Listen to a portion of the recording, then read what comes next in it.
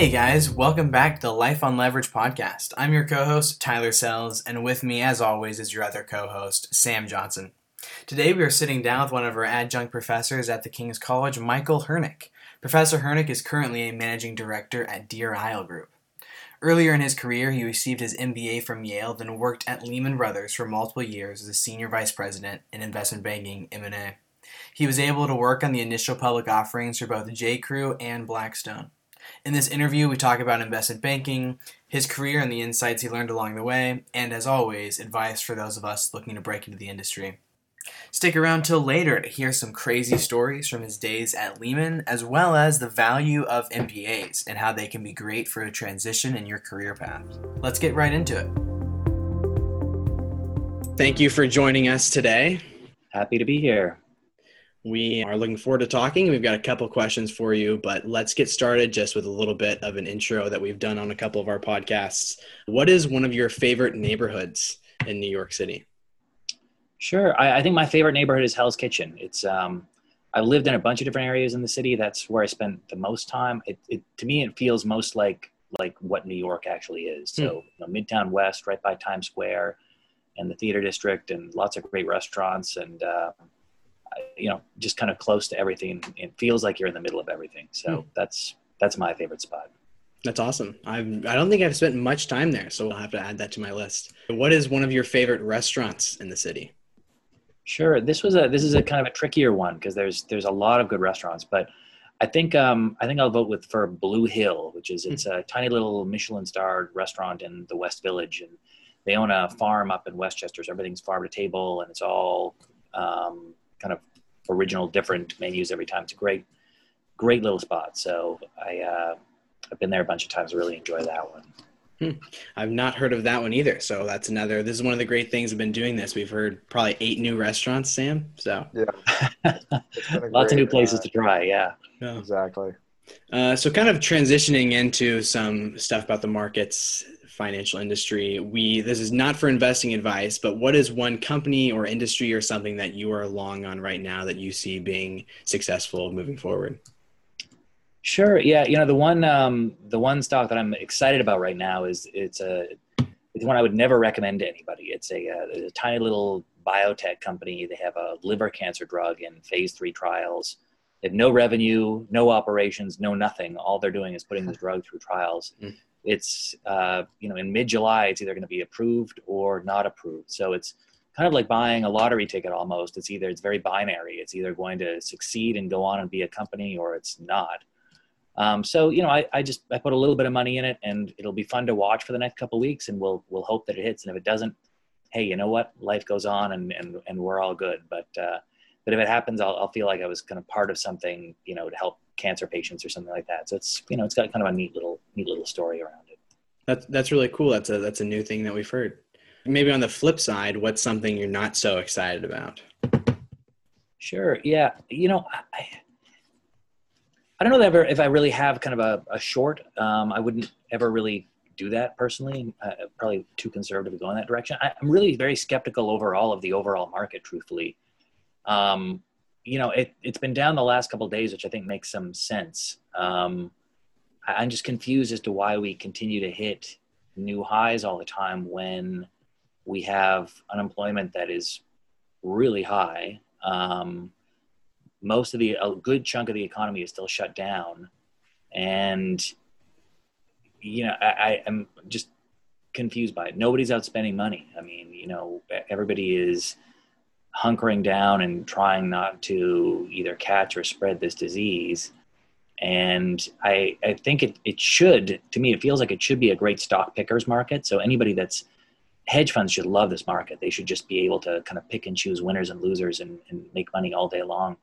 But it hasn't been like that. The market overall is up, and I'm confused by it. So I'm a skeptic around where the overall market is. Well, we've heard that a time or two before. We interviewed Professor Gannon in our second podcast, and he had lots of the same questions specifically around monetary policy. So it'll be interesting. This is so cool for Sam and I as college students. We get to sit back and watch it without the threat of losing our jobs, but we get to enjoy watching it all go down. So I'll hand it off to Sam to move into the next segment. Yeah, kind of echoing what Tyler said, Professor Gannon was very concerned about the fundamentals of the economy not mirroring the results in the stock market. I would agree with that. I think that sounds like a wise observation. Yeah, it definitely is something to put some thought into for sure. Kind of moving more into you specifically, could you give us a quick summary of your story and your career path? Sure. Yeah. I guess, if we go back to college, I went to undergrad at University of Calgary up in Canada, which is, it's a big school, but, definitely not really on the radar screen for anything or anyone in New York or New York City. But, I went into college, didn't have any idea what I really wanted to do. There was a guy who came to visit our school from Harvard Business School and was explaining to us why we should want to go there. And he mentioned investment banking as something that you can do coming out of there. And I thought, maybe I should look into what this is. And then I took a class on mergers and acquisitions, and I kind of fell in love with that as a career path, and thought, this sounds like something that I can do. Got myself really excited about that. Got an A in the class, which was exciting. And I went about, I had very little idea of how to find a job. This was way back before the internet was particularly prevalent. I'm dating myself a little bit. But, I sent off over 100 resumes and cover letters by mail to firms in New York and Toronto, and attempted to phone people and tried to make connections and got absolutely nowhere. I got completely skunked. And then one Calgary-based, it was actually a Toronto-based firm, and it was a national firm in Canada, with an office in Calgary, posted a job at our school for an investment banking analyst. And I got that job. So that was kind of my start in the world. It was a terrific opportunity, really. I focused on energy investment banking, learned how to model, learned the language. I think a big part of your first job out of school is learning the lingo. So knowing how to talk about, how to kind of speak the finance language. And I really did learn that, which has proved to be very helpful as I kind of progressed. It was a great place to be. I really enjoyed my time there, but it was a small firm. There were 6 people in our office. Whenever I had a question about anything, I'd ask them and they'd say, "That's a great question. Why don't you go figure it out and let me know what the answer is?" And so I learned to be very resourceful, which is valuable again. But finished up my 2 years there, got into Yale Business School, went there, and wanted to continue in what I was doing, but wanted to use that as kind of a transition to New York City. So I had an opportunity to go work at Lehman Brothers for this summer. Again, had a great summer there. The benefit of a bulge bracket firm and working at a large bank like that is when you ask a question, they don't say, "Go figure out the answer." They point you to the expert who's already there that knows the answer. So it's a real great place to learn. And I think that's really the benefit of working at a firm like that early on, is you don't have to search too hard to learn things. And if you have a lot of energy and dedication to learning and figuring things out, you can get there. So I did that ended up joining Lehman full time, was there. I spent 4 years doing mergers and acquisitions there. And then another 4 or 5 years doing equity capital markets. That ended poorly. Obviously, Lehman kind of blew up. From there, I went and joined a firm called MUFG, big Japanese bank. They, a friend of mine from Lehman had gone to join them. They had bought 20% of Morgan Stanley during the financial crisis. And prior to that, had been unable to get a broker-dealer license in the U.S. There was all kinds of red tape. But when you buy and rescue a major financial institution, all that red tape measure seems to kind of clear up. So my friend went and started the capital markets business. He asked me to help him out with equity capital markets. So I went there, and we had a great run there for 6 or 7 years, and had a great time doing that. Left there and started with some startup work. So worked for a number of smaller firms that were kind of up and coming. And now, in addition to working at King's, which I'm happy to talk more about as well, I'm at a small private placement boutique called Dear Isle Group, helping new startups raise money. So it's been fun. Wow, that's really interesting, and a lot of great insights there, especially about starting at the firm you began at and the difference between that and working at a larger firm like Lehman. When did you decide to get an MBA? Was that something you always knew you wanted to do out of college, or was there a certain point at your first job where you're like, this is what I need to kind of jumpstart to the next place? Well, so my first job was a 2-year contract position. So back then, anybody that went into investment banking was an analyst for 2 years, and that was it. After that, you had to decide what you wanted to do. You could go back to business school, and that was kind of the path to continue in investment banking, or you could search around and maybe transition to something else. And many people transition to other things. But so, when I finished that 2 years, I looked around and I thought, well, maybe I'd like to just kind of stay in Calgary and see what the other opportunities are. And I didn't really see anything compelling. So, I'd applied to different business schools and thought, well, this will either, open my eyes to something different that's new and exciting that I might want to do, or it'll be a good path to continue with what I'm doing. And it kind of was that. So it was good. It was worth doing for me. Did you find that because you had worked at a smaller firm and then went to a large business school like Yale, did you find that was an easier transition to get into a large firm like Lehman? Yeah, it definitely was. All the banks recruit out of business school. Most people, I don't know if this was unique to Yale or not. Well, I think in business school, they try to have a diverse class. So they try to pull people from different backgrounds. And different experiences. So a lot of the people probably most of the people that were interested in moving into investment banking out of business school at Yale had not done it before and did not speak the language, did not know all that. So they were learning everything from the beginning. And, I was one of the few people that had done it before that chose to continue. There's probably a lot of reasons for that. I mean, most of the people that had done investment banking before that were at Yale were keen to go on and do something completely different. It's not uncommon at all for people to do that for 2 years and say, wow, I am never doing that again. So a lot of people did that. But yeah, so I think it did give me an edge that I was interested in continuing. That's helpful. Yeah.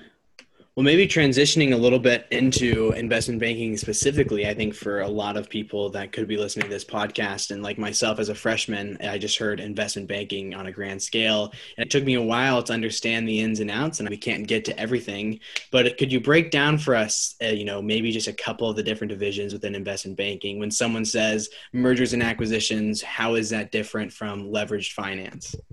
So the way I like to explain it is, first you can start with what everybody refers to as an investment bank, right? So an investment bank has many different divisions, and not all the people that work in an investment bank are investment bankers. So a traditional investment bank is divided into traditional investment banking, which would include industry coverage groups. So you'd have bankers that would cover every different industry. And then you have product groups within that. So you'll have capital markets product groups. So you'll have equity capital markets, debt capital markets, which is investment grade. You'll have leveraged finance, which is includes high yield capital markets as well as leverage lending. You'll have financial sponsors coverage, which is private equity coverage. You'll have mergers and acquisitions, which is M&A. It's basically any kind of strategic advisory. And so that's what is traditionally referred to as investment banking. But also at a firm like Bank of America or Goldman Sachs, you'll have this entire separate division, which is sales, trading, and research. Mm. And it's on the other side of the Chinese wall. And that includes, capital markets salespeople. So these are the folks that have relationships with institutional investors, so people that invest money. You have equity research in there, which publishes research reports on public equity securities and has an opinion and a target price and buy or sell rating. And then you'll have traders who execute transactions for the on behalf of institutions that the salespeople cover. And that's those. You might also have kind of a wealth management division, or more retail focused division within banks. Most investment banks also now are involved in commercial banking, so you'll have that whole piece to it. So it's one thing that I think students should be aware of is when they say they want to work at I want to work at Goldman Sachs, or I want to work at Bank of America, that can mean so many different things. You really need to take a look at all the different areas and be thoughtful about where exactly you want to work and exactly what interests you, at least within those kind of broad divisional mandates. Because in a lot of cases, for instance, if you reach out to somebody at Bank of America and they work in equity research, and you say, "Oh, I'm interested in working in investment banking," they're not allowed to communicate with anybody in investment banking because there's a wall. They're dealing with different clients. So they are in no way able to help you or assist you with what you're trying to do. So it really helps to do a lot of kind of the research and around what area interests you and why it interests you and where you want to be before you kind of approach and speak to these firms. What was M&A like? What was your interest in it? Where did that come from? Sure. It really came from as I mentioned, the class that I took. I think what I liked about it was that it's very strategic and it's very high level. So you're dealing with kind of the highest level of management at every client company that you're working with. When a CEO decides that he wants to acquire another company, it has real meaningful long-term implications for him and for his job. It's easy. In a lot of ways, it's easier to do that as a banker, because once the deal's done as a banker, you're advising him, you go away, and then the management team needs to go in and execute in order to deliver on what they've promised their shareholders when they made this acquisition. And what I found and what I really enjoyed was kind of working through those issues with management and the thought process behind why it makes sense to buy this company, how you're going to finance it, and how you're going to make this successful. It's just like really fascinating stuff. It's more than finance. It's business, it's strategy. It's really interesting. And when you're doing that at a bulge bracket firm, you're doing it with kind of the largest companies in the world, and you're really interacting with people that are kind of very influential in society in general. It can be really, really interesting stuff. Well, maybe, on a little bit of a more technical level, kind of moving off of that, what was it like working on an IPO? Sure. Yeah. Great question. M&A and equity capital markets IPOs are very different. When I talked about M&A and how interesting that was, it is interesting, but you're also dealing with people that are very, very nervous, right? So before a CEO makes a decision to buy a company, he has to really give himself a gut check, because you can make a lot of mistakes there. Things can go wrong. When you're dealing with the CEO of a company that's going public, it's the most exciting moment in his career. This is like the penultimate. This is when, all of the hard work that I've done as a founder over the last X number of years to grow and build this company, all the equity and stock that I've given to all of my employees, who've been with me all this time to help build and grow the company, it's all finally going to be realized with this public listing and public offering. I'm going to go ring the bell at the NYSE. This is going to be it's going to be amazing. So the people you're working with are truly excited to talk to you. And the feeling of that is very, very different. As far as technically what you're involved in, there's the initial bake-off process where you go out and pitch to win the business. That's always exciting. You're pitching against other banks, and you go in and meet with the board, and there's always a big team of people that come in to do that. I always like to tell the story. One of the deals I pitched was the IPO of J.Crew, which is interesting since they just filed for bankruptcy. But when we went into that pitch, there was probably 30 of us from Lehman that went in to do that, all wearing khakis and J.Crew shirts. So it was it was cheesy, but kind of fun. So we went in, we win the business. Then you have to conduct a lot of due diligence. You spend a lot of time meeting with management, asking questions, learning everything you possibly can because you need to disclose every single material fact about that company within the prospectus. And as the banker on that deal, I mean, I wrote most of several prospectuses myself, and you need to be able to do that. If you're doing IPO for an oil company, you'll go out in the field and look at oil wells, or you'll go on a tour of a fancy factory, or whatever it means. That's going to be a fun part of it. And then when it's time to market, you go out on the road and you get to fly around in a private jet to visit investors over 2 weeks, and hear their reaction and what they think of the business and whether it sells. And it's a really, really fun process. Could you tell us a little bit, how has that industry specifically changed over the past 15 to 20 years? Has it roughly stayed the same? I've talked to some people that said that while so much of finance has changed due to technology and innovation, the advisory side of the business will primarily stay the same. What are your thoughts?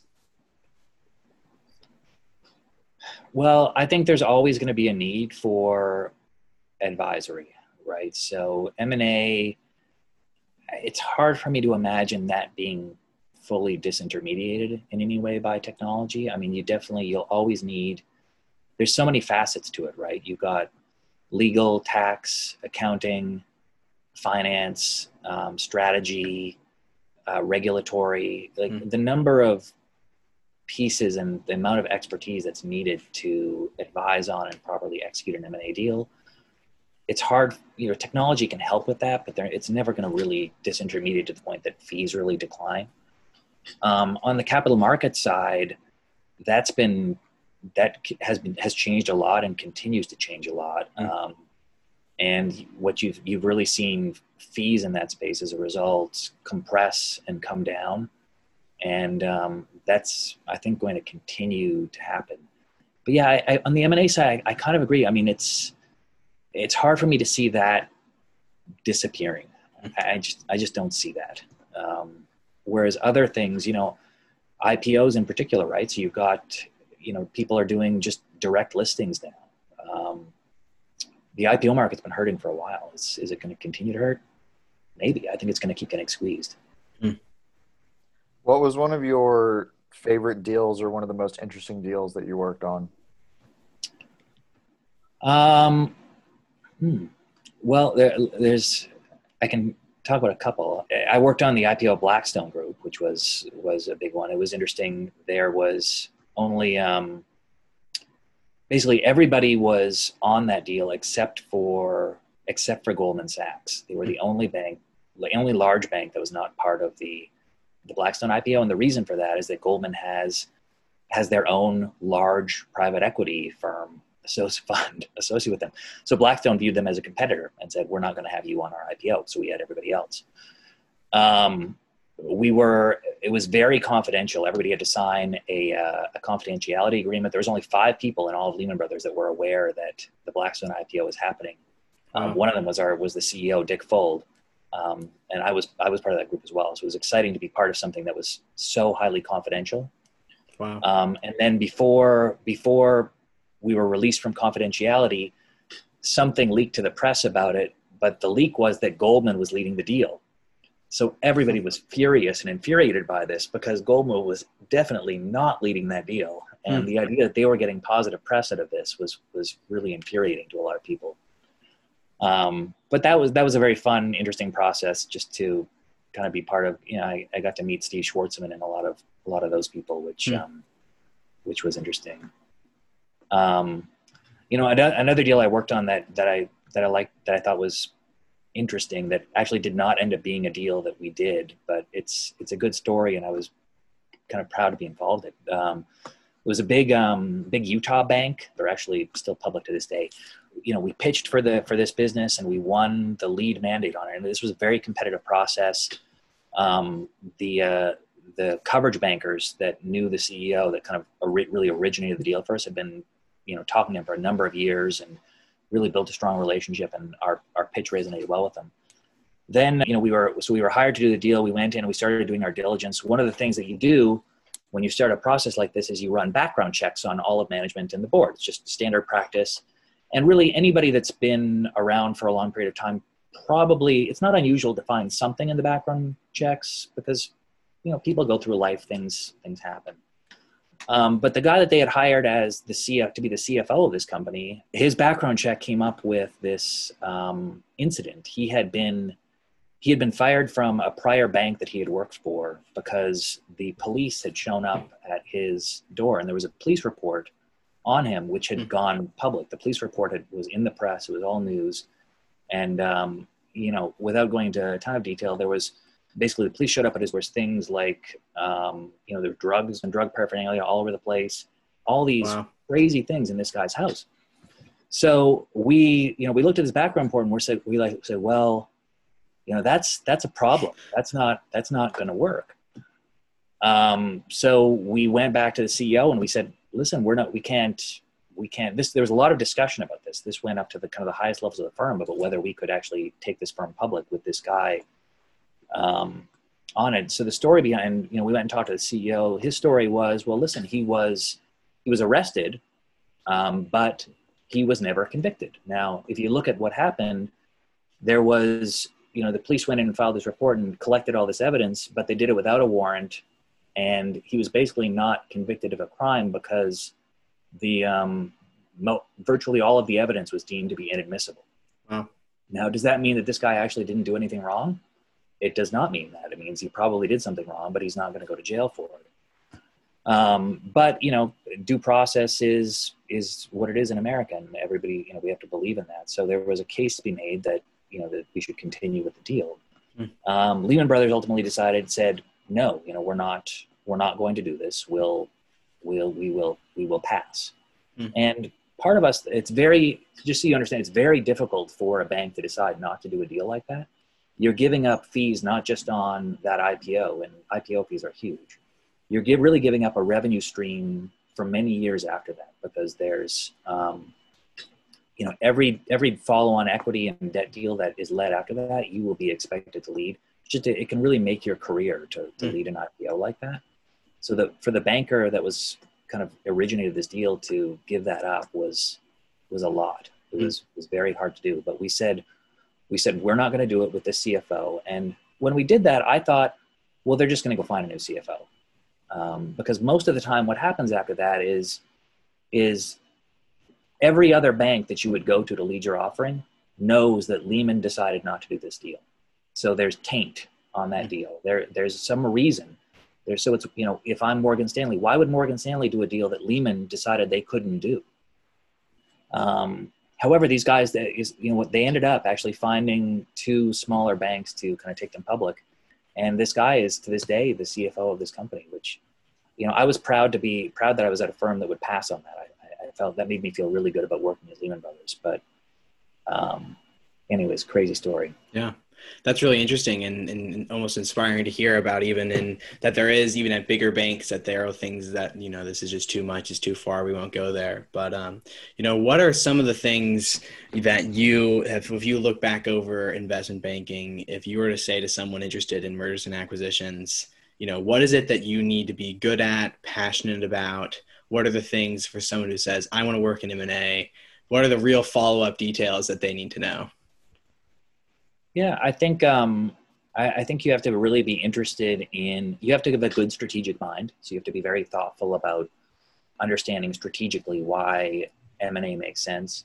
You have to have a deep interest in an industry. And the reality is for M&A, you're probably going to be very industry focused. You need to know the ins and outs of everything in the industry and be interested in doing that. Early in your career, the joke of it is, to be successful longer term in M&A, you don't really need to be strong quantitatively, but to get to the point where you need to be very, very, very quantitatively oriented and a very strong attention to detail. Because the senior bankers in mergers and acquisitions count on the junior bankers to get things right and to not have any errors in their work and not miss anything. And if they start catching things in your work, you will not be doing mergers and acquisitions for very long. That will be the end of your career very quickly. That's helpful. And I saw that happen to many, many people who I'm sure may have gone on to be successful in something else, but they were not going to cut it early in their career. What was the work-life balance like while you were at Lehman?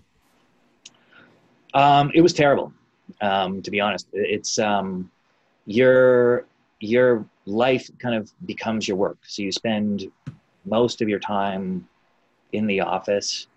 Virtually all of my friends were people in the office. Um, it was very challenging to find time to do anything else. Even moving past, you could certainly, after 3 or 4 years, you can certainly find, you can make time for other things. But there's always going to be calls on the weekend. There's always going to be things like that. And it's really just the nature of the business, right? If you are negotiating a big merger and it's expected to be announced in the next week, well, whatever conversation your team is having with management on Monday, there's going to be, you're going to get calls on the weekend. It's inevitable. Or late at night. People call you when they need you. They pay you big fees for advisory. You're supposed to be available, and it's expected. It's tough. You can find time to be away for the weekends. You can certainly find time. You can decide, as a Christian, you can say, hey, I'm going to church every Sunday, and I'm going to be out on Sunday mornings, and people will respect that. They absolutely will. But can you expect to get out of church and have, 20 messages on your phone? It could happen. Yeah. You could immediately have to run back. So yeah, it's hard. Could you talk a little bit more about how your faith was impacted, positive or negative, because of your work? I think it was, it's challenging. I think, there's a lot of efforts going on by a number of groups right now to kind of make people aware of who is a Christian kind of within different firms. And there's a lot of firms that have kind of groups that will get together and kind of meet and pray and, kind of support each other as Christians within large firms. When I was coming up, that wasn't really the case. I'm sure there was other Christians there. I didn't know any of them. I know them now. It's funny, interesting. Like after the fact, I'm aware of people that were there when I was there who were believers, but I didn't know any of them. So it's challenging because I had just moved to New York City. I didn't really know where to go to church, and church hunting in New York at the time was also hard to do. This was quite a while ago, and finding a home took a long time. So for me, there was a real struggle to find a community of believers early on at a time when truthfully, I really probably needed that. I mean, it was hard being in a new city with, trying to make new friends and working all the time. I wouldn't say that it challenged my faith, but there was, it was a tough time to get through. Absolutely. Do you think that there's like unique opportunities that come about to share your faith, specifically in finance? Yeah, other people have spoken about this as well. What happens inevitably is you work very, very long hours with people, and every deal that you're working on, it's almost like you're going to war with them. So you really get to know everybody really well. You get to know people really well, and it's hard. If you are, true to yourself, and you're kind of a man of integrity in what you do, and you don't need to be outspoken about your faith. You don't need to be out, trying to convert everybody, but your faith will be obvious to people. Everybody will know that you're a Christian because they see it. And that can be kind of a good check as well on you. That can be helpful in a lot of ways. That's really helpful. Could you tell us a little bit about Dear Isle Group and the work that you're doing there? Sure. It's a private placement boutique. So really the firm's been around for about 12 years. They just do basically equity private placements for kind of a mix of new startup companies, so businesses, as well as funds, or people that are trying to raise new funds, whether it's hedge funds or private equity or, kind of whatever kind of private capital you're trying to raise. And it's been kind of interesting. Lately what I've been working with a couple of guys who have an advisory business in insurance and reinsurance. And we're trying to find hedge funds that are interested in a more permanent capital solution. So one of the issues for a hedge fund, a big issue for a hedge fund is, you'll raise a $500 million fund, you'll put that money to work, and every month your results will be posted and investors will see how you're doing. And if you have a couple of bad months, you will have people banging on your door wanting to withdraw money and take it out. And if you're not a consistently strong performer relative to your peers or to the other options that hedge fund investors have out there, you will not be a hedge fund manager for very long. And this is one of the issues that truthfully causes and results in bad behavior among hedge fund managers. It's what drags a lot of people down. There are Christians who've worked in the industry who will tell you that it is very, very, very difficult to be a Christian and be a successful hedge fund manager at the same time, because there's a belief that to succeed, there's a number of gray areas that you need to be comfortable operating in, and you probably shouldn't be comfortable in those gray areas. So what we're trying to do is work with hedge funds to create a permanent capital source for them through operating an insurance or reinsurance business, which takes away that, which basically means that the capital cannot be pulled or called away in the event of a poor performance. It's more of a long-term money management business. So, it's interesting to me because I think it's the kind of solution that could, if there's kind of a Christian in the field who's done really well as an investor and operated well for a while and been successful and has the ability to raise money, they could raise a source of permanent capital and then not have to deal with some of these ethical issues down the road. That's helpful. Someone at one point when Sam and I did a marketplace visit, we were told to really look at your boss's job down the line to see if it's something that you're interested in particular, some of their day-to-day and what it really looks like for them, not just in the theoretical, but what their job actually looks like. Talk us through a little bit about your day-to-day as an actual executive at the firm.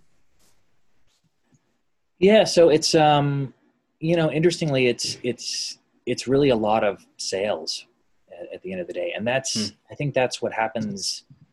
Every job really kind of becomes that at some point, right? So any advisory role that you're in, after you've done it for a number of times, it's all about kind of getting new clients in, and then, kind of the team is more involved in kind of helping with advisory. So it's all about kind of bringing in new clients. And that's a big part of my day. In that business. It's really about sourcing new deals and new opportunities and making connections. And it's really where networking becomes important. You have to know lots of people to know who you can connect together. And, at the end of the day, longer term, that kind of yields some benefits for you. Well, what about, as Sam and I have been thinking about our career, we kind of hear different things, but kind of coming back to your MBA, do you think for someone interested in investment banking as college students that we need to be seriously already considering getting an MBA down the line? Sure. An MBA is a great for transitions. So, I don't think you necessarily need to be thinking about an MBA right away. I mean, if you're a business student at King's, you're going to be learning a lot of the core, finance, accounting, strategy, business practices and tools that you need to be conversant in that without an MBA. But, maybe you start out your career doing something and you kind of learn the language of finance or learn the language of that business that you're in. And after a couple of years, you say, hey, you know what? This has been what I've done, I think is really valuable, but I'd like to transition into something else. And I don't see another way to do that. Then an MBA is a great way to do that. And that's where I see the value in it.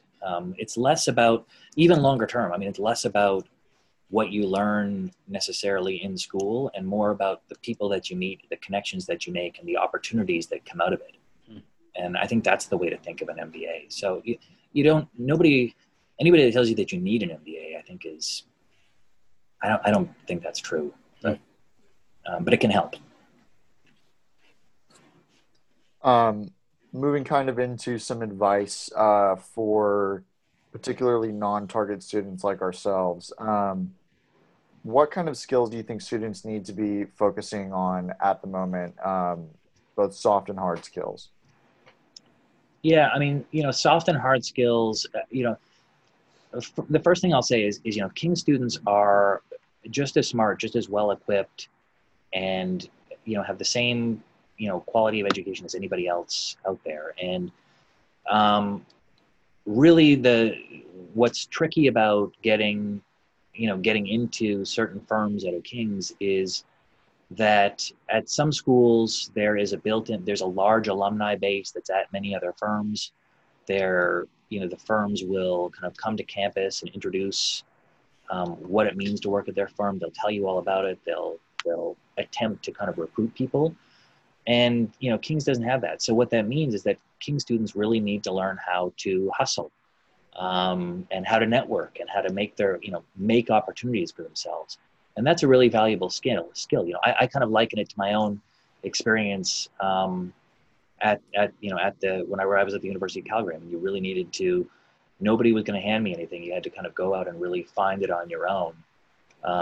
And even after my first job, it was you need to really kind of figure things out. And there's something valuable in that. You really get a lot out of it. I think the best thing that students can do is, certainly for an investment banking career, the one thing that people look at when they're looking at resumes is they want to see excellence. It almost doesn't matter what you do, but if you do something and it's a contest or a competition or a sport, win. They want to hire people that are good at everything that they do. So the way they think about it is we want to hire, good athletes. So they want to hire people that are smart, that are hardworking, that have excelled in every area that they have jumped into, because they believe that they can train you, which is true. If you go to work at a bulge bracket firm, you'll spend 6 months, or maybe not 6 months, but you'll spend several months in doing in-depth training. And they hire people with from liberal arts colleges with degrees in history to go, do equity trading. Well, obviously that person didn't learn anything in school about equity trading, but they get trained up and they can be just as successful as everybody else. And why do they believe that person can do that? Because in every extracurricular activity that person did, they were excellent at it. They won. They were a champion swimmer. They were, whatever it is that they did. They did really well. Now, does it help to be really good at things in finance? Yeah, I think, grades are, for investment banking, grades matter a lot. You need to do well in school. It helps to have a demonstrated interest in finance, right? So, there's lots of things at King's you can do extracurricular in finance. So do those and do them in, have a leadership capacity in those and demonstrate that. It's basically about kind of showing commitment, hard work, and dedication to being where you are, or getting where you want to be. Are there things that you think King students or other non-targets especially lack that makes it harder for us to compete against target school kids? I think it's just connections. I think it's all a networking game. The best thing that you guys, or that the King student can do, is speak to people. But with the caveat being that if you're going to go out and network with people, you have to be extremely prepared going into all those conversations. You need to treat every single conversation like it's an interview and like it's somebody that can hire you and that wants to hire you, and go in with energy, enthusiasm, and be prepared to convince that person that you are 100% the right person to be working at their firm or doing what they're doing. And that goes for conversations with both, junior people and senior people.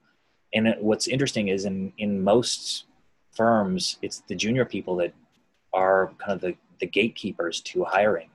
They identify the strong candidates and the people that they want to work with or want to train or want to be around every day. And they often have more influence than, the senior people in the firm. Well, thank you very much for coming on the Life on Leverage podcast. It's been a pleasure. Thank you so much for giving us so much of your time. Happy to be here. Yeah. Excited to talk. Thanks, everybody. Thank you so much. Hey guys, just wanted to say thank you for joining us on this episode.